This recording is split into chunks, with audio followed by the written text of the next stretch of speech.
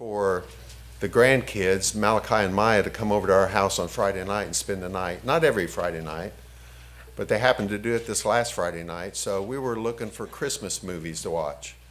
And I'm figuring, they want to watch, Santa Claus Chronicles 2 or 3 or whatever version of Santa Claus Chronicles there is out there. But we really were having trouble finding one. They'd seen a lot of them. And so finally I suggested, how about Charlie Brown Christmas? Amen. And they said, who's Charlie Brown? and I said, you'll like it. Just watch it. You'll like it. So I turn it on, and immediately Malachi sees that it's an older film, and he's going like, boo, boo. And I said, just hold on a minute, watch through a little bit of it, and maybe you'll like it. So pretty soon it got quiet. He wasn't saying boo quite as often, although he'd do that so often. And so it's only about 30 minutes. I didn't realize it was only 30 minutes. So we got to the end of it, hadn't heard anything from him for a long time. And I said, well, Malachi, what'd you think? Too short. So he learned to like it. But let's go ahead and read this scripture that we have here today. And let's go ahead and stand. Read these verses, God's word, God's record of Jesus coming to this earth. And are we so fortunate to be able to have this record with us today? In those days, a decree went out from Caesar Augustus that all the world should be registered. This was the first registration where Quirinius was governor of Syria. And all went to be registered, each to his own town. And Joseph also went up from Galilee, from the town of Nazareth to Judea, to the city of David, which is called Bethlehem, because he was of the house and lineage of David, to be registered with Mary, his betrothed, who was with child. And while they were there, the time came for her to give birth. And she gave birth to her first son, and wrapped him in swaddling cloths, and laid him in a manger, because there was no place for him in the inn. And in the same region there were shepherds out in the field, keeping watch over the flock by night. And an angel of the Lord appeared to them, and the glory of the Lord shone around them, and they were filled with great fear. And the angel said to them, fear not, for behold, I bring you good news of great joy that will be for all people. For unto you is born this day in the city of David a Savior, who is Christ the Lord. And this will be a sign for you. You will find a baby wrapped in swaddling cloths and lying in a manger. And suddenly there was with the angels a multitude of heavenly hosts praising God and saying, glory to the highest, to God in the highest, and on earth peace among those with whom he is pleased. When the angels went away from them into heaven, the shepherds said to one another, let us go over to Bethlehem and see this thing that has happened, which the Lord has made known to us. And they went with haste and found Mary and Joseph and the baby lying in a manger.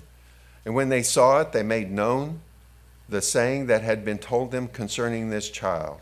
And all who heard it wondered at what the shepherds told them. But Mary treasured all these things, pondering them in her heart. And the shepherds returned, glorifying and praising God for all they had heard and seen it had been told them. And at the end of 8 days, when he was circumcised, he was called Jesus, the name given by the angel before he was conceived in the womb. Let's pray. Father, we thank you so much for this opportunity we have to kind of slow things down, to look at this scripture, but also to look at the big difference that Jesus makes in our life and in our world today. Just a tremendous difference. And so we pray that you would reveal things to our eyes that we would not otherwise see, that you would guide it and direct us as we go through this, so that we might ourselves become a people who would glorify your name and glorify you by our actions. And we ask all these things in Christ's name. Amen. Amen. Amen. You may be seated. So if you look at the Bible, there's many, many great stories. We could pick out so many to talk about today. Obviously, it's Christmas time, But the story of the resurrection of Jesus Christ, it's a great story. The story of Jesus coming to this earth is another great story. But the good thing about the Bible is that all of these stories don't have to be separate. They all blend together, right? So even the stories back about Abraham and Moses and Jacob and Esau, all of those stories blend into one great story that talks about God's love for his people and how he will bring those people back into a relationship with himself.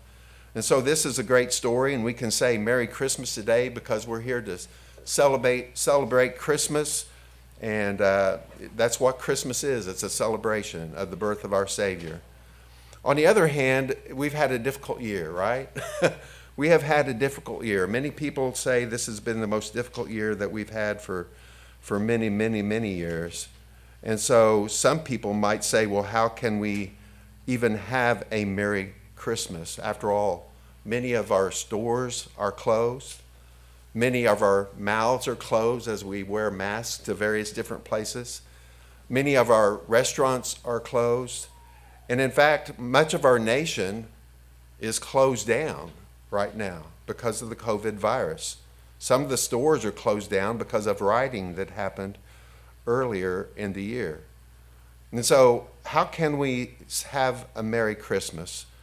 Well, just like an army who's under attack and the cavalry comes over the hill to save them, Jesus is coming and going to Calvary to save us. Amen? He's going to Calvary to save us. He's not coming without a purpose. He is coming with a purpose, and that purpose, overall purpose, is to die on the cross for our sins. And so I wanted to emphasize this today. This is the title of the sermon. In fact, when things look bad, Jesus makes it better. And I believe next year is going to be better. I think it is going to be better, not because of some wish, but because of the way that God is, the way that Jesus Christ is. And so before Jesus, I want you to see, and I'm going to be talking about this, many things were closed. And by closed, I mean many things were not just happening the way the people thought they should have happened. And some things just looked like they were impossible to happen. And so let me give you some examples of what I meant, but I want you to keep in mind these two terms. Before Jesus, things were closed. After Jesus, things were opened. First of all, there was a closed heaven. And by that I mean for almost 400 or 500 years, there had been no prophecy or word from God. People had gone for 400 years and they'd not heard a word from God. They had been used to having prophets speak to them.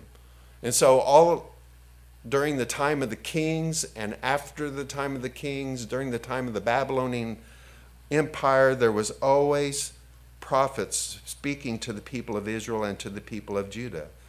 But for 400 years, heaven had been shut up. It was closed. In fact, the last words that we have from Malachi give kind of a promising scene, but also scenario, but also a very serious scenario. Let me read those, and you don't have to turn there. But these are from the last chapter of the last book of the Old Testament before Jesus came. And it says, "For behold, the day is coming, burning like an oven, when all the arrogant and all the evildoers will be stubble. The day that is coming shall set them ablaze, says the Lord of hosts, so that it will leave them neither root nor branch. But for you who fear my name, the Son of Righteousness shall rise with healing in its wings. You shall go out leaping like calves from the stall, and you shall tread down the wicked, for they will be ashes under the soles of your feet on the day when I act, says the Lord of hosts. Remember the law of my servant Moses, the statutes and rules I commanded him at Horeb for all Israel.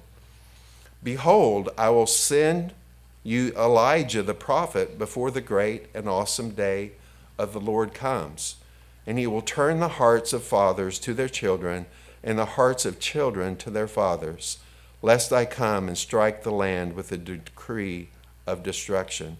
So in this chapter, we get a lot of different things, right? We see the wicked being judged. We see those who claim God as their God being rewarded. And in fact, it says that he's going to send Elijah the prophet again. Well, we know who Elijah the prophet ended up being, right? John the Baptist. This was fulfilled when John the Baptist came. But I can imagine the people of Israel during this time of 400 years thinking, has God abandoned us? Is this word in Malachi ever going to come true? Is God somehow angry with us and that's why he's not speaking? Does he still love us as the people of Israel? Should we even expect this Elijah to come? And of course the answer is yes. They should continue to expect Elijah to come. He did. Jesus said this. He said, he will go before him in the spirit of Elijah to turn the hearts of the fathers to the children and the disobedient to the wisdom of the just, to make ready for the Lord a people prepared. And so, yes, John the Baptist is to be expected by the Jewish people at this time. The problem is that there's something else that's closed. Elizabeth's womb was closed. Do you remember that? Her womb was closed. They were both righteous people, her and Zechariah, her husband Zechariah. But they were both advanced in age, and her womb was barren. And so how could Elijah come? How could John the Baptist come since the womb was closed? And then Zechariah, on the other hand, he had a closed mind and ended up having a closed mouth, right? So Zechariah, if you don't know much about Zechariah, he was a priest, and he had the privilege. I mean, I can't even imagine. This would have been such a great privilege. But he had the privilege of going into the holy place and offering incense for the people. So if you don't know much about the temple, what that looks like, there's an outer court for the Gentiles. There's an area for the brazen laver. But then there's the building part, which is divided basically 2/3 in the front and 1/3 in the back. But the first 2/3 was called the holy place. Then there was a veil, right? And then there was the Holy of Holies, where the Ark of the Covenant was at. And so he got to go not into the most inner place, the Holy of Holies, but the next most holy place, the holy place, to offer. And that's where he had the opportunity to come into contact with an angel. And the angel said, you are going to have a son. And he wasn't having any of it. I wrote down here, Zechariah, he was in disbelief. He said, how could we have a son this late in our life? And so the angel said, you're not going to speak anymore until this baby is delivered. So we have heaven that is closed. We have Elizabeth that has a closed womb. We have Zechariah who has a closed mind and now a closed mouth. And Zechariah just happens to be standing in front of this veil, which is also what? Closed. Now the innermost sanctum, the innermost sanctuary, the Holy of Holies, where the Ark of the Covenant was and the mercy seat, that is where in the Old Testament times the presence of God would come down and rest. And so this veil being closed is representative that no human can have access with God because we are sinful, right? We cannot cross the veil. There actually was one person each year who got to go in there. That was the priest who was lucky enough, fortunate enough to go in there once a year, and he must take blood to pay for the sins of the people. It's called the Day of Atonement, or in Jewish speak, it's Yom Kippur. So if you've ever heard that before, it's the Day of Atonement. They could only go in there one time during the year, but otherwise this veil is closed, and it symbolizes that we as unholy people cannot have personal relational contact with a holy God. So the veil was closed. And when it came time for Jesus to be born, the inn was closed. The inn was closed. In other words, you can kind of see someone's plan in all this, right? Can you kind of see maybe Satan's plan in all of this? All of these things being closed and then the inn being closed. It's as though he and his demons have no room for Jesus in this present world. They don't want him to come to this world. They don't want people to be saved. But Jesus is born. And think of the miracle of that. We were talking last night. Of course, my daughter-in-law Kylie's pregnant, now about 7, 8 months pregnant. And so we're talking about the miracle of just how birth takes place. But under these conditions, in a manger, it's even more awesome to think about that Jesus would be born here. Put on top of that this is the God of the universe. Mind-blowing, right? How can the God of the universe, who has no bounds, has no limits, is infinite, be born into a man? But that's clearly what the scripture tells us. It tells us that in the beginning was the Word, and the Word was with God, and the Word was God. And we know that Jesus was God. And so he makes all of the difference in this.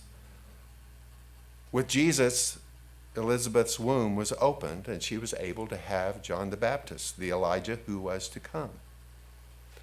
With Jesus and the promise of Jesus, mouths were open.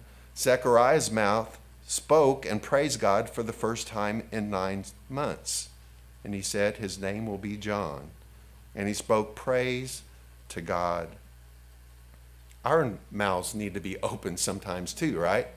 We should follow the example of Zechariah and not keep the gospel to ourselves, but be willing to share that. And Christmas is probably one of the best times to share. And I know all about our world and our culture, how it doesn't even mention Jesus anymore. Like I said, we were looking through Netflix and different services through Christmas movies, and none of them really had anything to say about Jesus being born. It was all about reindeer and Santa Claus and things like that. And so we need to open our mouths, because it's a perfect time for us to share what actually happened on that Christmas day. And then, of course, heaven was open. God spoke for the first time in over 400 years by sending his Son. I quoted it earlier. It's John 1:1, and then 13 and verse 14. In the beginning was the Word, and the Word was with God, and the Word was God. He was in the beginning with God. All things were made through him, and without him was not anything made that was made. John 1:14 says, and the Word, Jesus, became flesh and dwelt among us, and we have seen his glory, glory as of the only Son from the Father, full of grace and truth. Wow, what a description of Jesus. Full of grace and truth. We never have to compromise truth to be gracious, right? Jesus did it all the time. He was gracious, he was loving, and yet he spoke the truth. And so heaven was opened by God when he gave us Jesus, and we heard from God again in the flesh. Prisons were opened. Prisons were opened. Jesus came to set the captives free from the prison of their sin. Luke chapter 4, the Spirit of the Lord is upon me. This is Jesus quoting from Isaiah. Because he has anointed me to proclaim good news to the poor. He has sent me to proclaim liberty to the captives and recovery of the sight to the blind, to set at liberty those who are oppressed, to proclaim the year of the Lord's favor. He came to deliver us from prison, from the imprisonment of sin in our life. Have you ever felt that feeling of imprisonment from sin? I have. It's an imprisonment sometimes that makes me think, I can't overcome this. I just can't deal with this. And in truth, I can't, not by myself. I do it with the power of the Holy Spirit. But I cannot do it by myself. Not only were prisons opened and people set free as they received Jesus Christ as Lord and Savior, but graves were opened. Remember the story of Lazarus? I love that story. I love the story of Lazarus. Lazarus, people come to Jesus and say, Lazarus, your friend is sick. He's dying. Jesus waits until he's dead. Doesn't make sense to us, does it? It makes sense because he's about to show them his glory. And so finally he goes to the tomb, and they say, you can't go in the tomb by now. It's 4 days. There's going to be an odor. And Jesus just merely says, I believe, Lazarus, come out. Folks, that is a sign of how we are saved as well. That's how I was saved. Jesus said, Rob, come out of your sin and come to me. And it may not literally been in those words, but we know that feeling that says, I need to turn away from my sin and I need to turn to Jesus. And so Jesus told them, he said, I am the resurrection and the life. Whoever believes in me, though he die, yet he shall live. And everyone who lives and believes in me shall never die. Do you believe this? The question is today, do we believe that? Amen. Do we believe Jesus can say, Rob, come and bring us out of that state of spiritual death into spiritual life? And so Jesus brought Lazarus out of the grave. Jesus himself was crucified, but on the third day in the grave, the grave opened up and he rose from the dead. And so we don't think and we don't talk about Jesus in the past tense. You ever notice that? We say Jesus is come, right? Isn't that weird? When I'm a kid, I'm thinking, why do they say Jesus is come? Why don't they say Jesus has come? And we might occasionally say it that way, but we say, or why do we say he is risen? Jesus is risen. It's because we understand he rose, past tense, but he's alive right now. We serve a living Savior. He's alive. Also, when Jesus rose from the dead, the tombs were opened and many bodies of saints who had fallen asleep were raised. Do you see the difference Jesus makes? Oh, he makes all the difference, and he'll make all the difference in your own personal life as well if you receive him as your Lord and Savior. The curtain was opened. Curtain, when Jesus was being crucified, tore from top to bottom, indicating that we could, through Christ, approach God's presence. And I love the verse, Hebrews 4:16, that says, let us then with confidence draw near to the throne of grace that we might receive mercy and find grace in our time of need. We can do that right now. We can do that anytime. Not because of our good graces, but because of Jesus and what he has done for us. Scripture was opened. Jesus opened the Scripture. If you remember the road to Emmaus, two disciples were on the road to Emmaus, and they spotted someone. They began to talk to him and knew that he looked familiar, didn't realize that it was Jesus until their eyes were opened. And then Jesus told them everything in the Old Testament. I would have loved to have been there. He told them everything in the Old Testament that pertained to him. And that would have been awesome. But he opened Scripture to us. We were talking about this Wednesday night. There's a verse that says, therefore, it's a verse that says, for the word of the gospel is folly to those who are perishing. They have no spiritual insight. But with Jesus in our life, and the Holy Spirit, we have spiritual insight. And then finally, we have opened our hearts and our understanding. Luke 24:31-32, and their eyes were opened, and they recognized him. This also happened on the road to Emmaus. And then he vanished from their sight. They said to each other, did our hearts not burn within us while we talked to us on the road, while he opened up the Scriptures to us? So Jesus makes all the difference. And he should make all the difference in our lives today.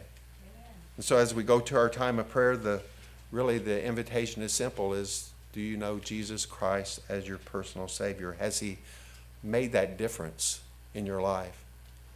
The way things are today, it would be very easy to be downcast about what's going on. It really would.